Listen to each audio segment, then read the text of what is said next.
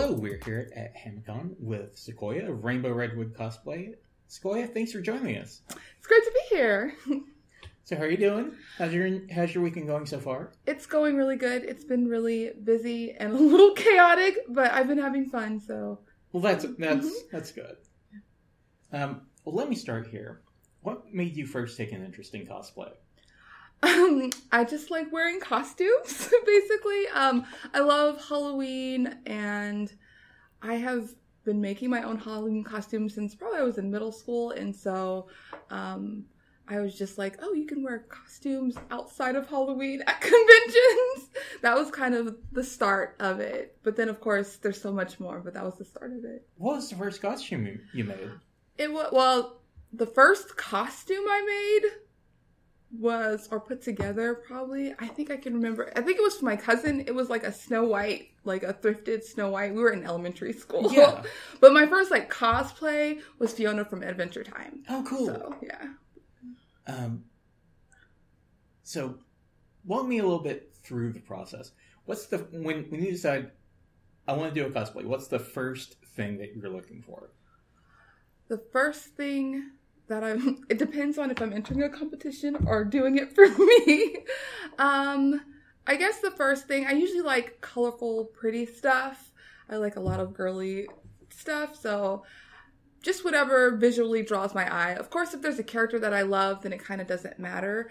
So I like lots of colors, different colors, something that's just really eye-catching. So that's kind of how I start there. And then to begin making a cosplay, I just make a list of all of the fabrics and materials I think I need, which ends up usually being half of what I need, but I try to think everything through first. So I'm trying to picture, because the idea, just from the viewpoint of someone who hasn't made any costumes or anything like that, the idea of it sounds very daunting at first. So how do you make that more manageable? You don't really. It is daunting. There's blood, sweat, and tears almost every single time, especially with big cosplays.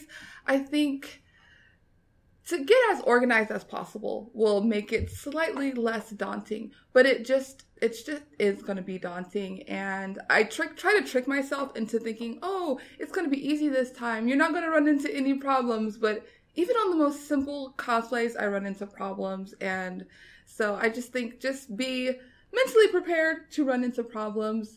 Get rest, drink water, and eat. Good, solid advice. Yeah. Solid advice. Basic advice, but like even I forget sometimes to do those things when I'm like working on a cosplay. So right. Now you mentioned you entering cosplay contests. You've been successful doing that. When did you first decide like I want to give this a shot? Very quickly after I started cosplaying. I think the same year that I started cosplaying is when I entered a contest. I actually entered the HamaCon cosplay contest.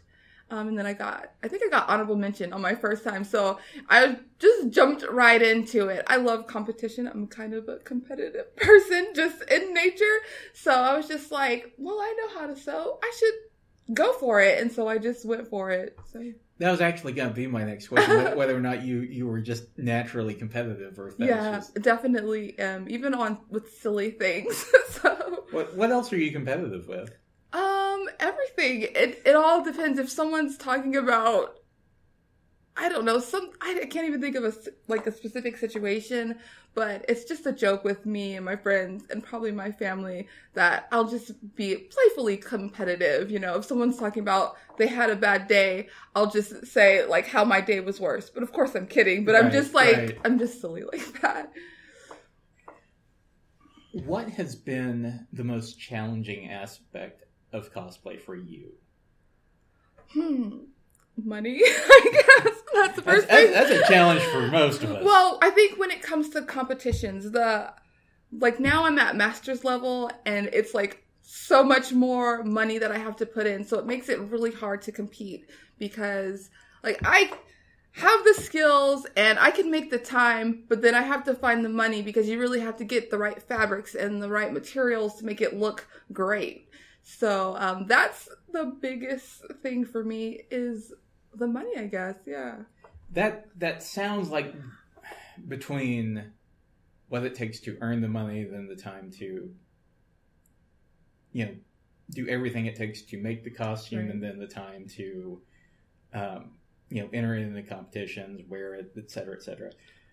How do you manage that sort of balance in your life with all the other things that you may have going on between, family and friends and hobbies and whatever else? I don't.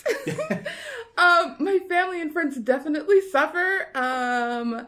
This year I've been trying to focus on just spending more time with my friends, calling family members that are out of state. Haven't been doing that great at it, but it's definitely a struggle.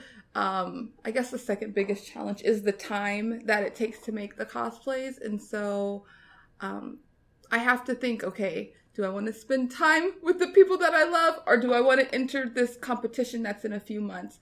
So I've been trying to slow down on entering competitions just so I can utilize my time better, because I haven't been. Fair enough.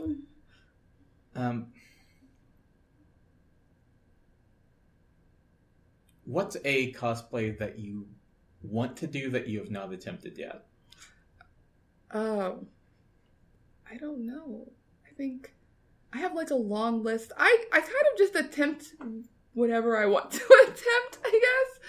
There's a bunch of Love Live cosplays that I want to do, like the really extravagant. I don't know if you're familiar with Somewhat. There's a game that's associated with Love Live, and they Right. have these cards, and so they have really elaborate costumes that come with that. And so there's a lot of those that I want to do, but it's just time. Sure. But I have done one of them already, so I think that's just time. I definitely want to get into like full armor, doing something like that. But again, that's just have to have the right materials, and I have to be outside because I live in an apartment and I don't want to be outside because it's hot. So that's probably like the things that are on I want to do that eventually. Do you have any interest outside of cosplay that you're currently pursuing? Yes. Okay. This is why I'm bad with managing my time. I also dance. Well, I do dance in idols, which is associated with cosplay. I also dance in a K-pop dance cover group. So I love dancing a whole lot. I probably love dancing more than I love cosplaying. Shh, just kidding. That's not a secret. I tell everyone that. I make YouTube videos, but that's still, again, associated with cosplay. I wear Lolita fashion too sometimes. I think that's basically it. I try to go outside sometimes. See the sun, go to the pool. Were you just someone who danced from like childhood, or was there like a particular moment where you're like, I really enjoy doing this? I definitely dance since childhood. Me and my cousins would make up like dance routines to songs when we were kids. I didn't take any professional like dance classes until like in high school. I took like one dance class in high school. But I've just been dancing. I just love dance. Like whether it's just having fun and being silly or doing something that's choreographed. It's always been in me, dancing and just performing too. So I think that's why I kind of like cosplay, because it's also kind of like performing, especially when you're in character. Sure. Yeah. Do you have a particular song that is especially good to dance to? I don't know. I think when there's a really good song, I dance to it a lot, and then I'm just like, okay, I can't listen to this anymore. I can't think of any songs. I'm listening to a lot of K-pop now, so what is a song that I'm just like, Kill This Love, Blackpink. I love that song. That's the one that's really like in heavy rotation right now. Who are some of your favorite K-pop artists? Blackpink. I like a lot of girl groups. That's what I tend to gravitate towards. So Blackpink, Red Velvet, the like major groups, Twice, Mamamoo, CLC, all of the girl groups. There's a couple of guy groups. I like Astro. That's probably mostly it. But yeah. I've listened to a lot of Red Velvet. Oh, I love Red Velvet. Yeah. What is something that you are passionate about that you would like to share with more people? I don't... A lot of things.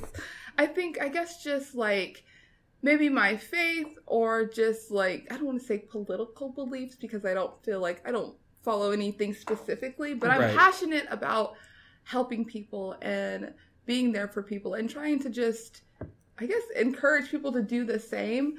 There's a lot of hurting people in the world, and it just, like, makes me really sad, and I want to help them. I don't know how all the time. I mean, I can donate money, I can pray for people, I can just go somewhere and use my hands to help people, but I think that's, more than anything, that's probably something that I'm passionate about that I don't really talk a lot about, and it feels weird to be like, I like to help people, because I don't feel like that's something that people should necessarily talk about, because it seems like bragging, but I definitely want to encourage other people to do the same, to just look outside of yourself to other people, and even if it's not, like, far away in other countries, but just the people around you. There's lots of people that are hurting, and I think not everyone realizes it, and sometimes just smiling at someone or talking to them can brighten their day or help them, and you never know how you can help somebody out. So. No, absolutely.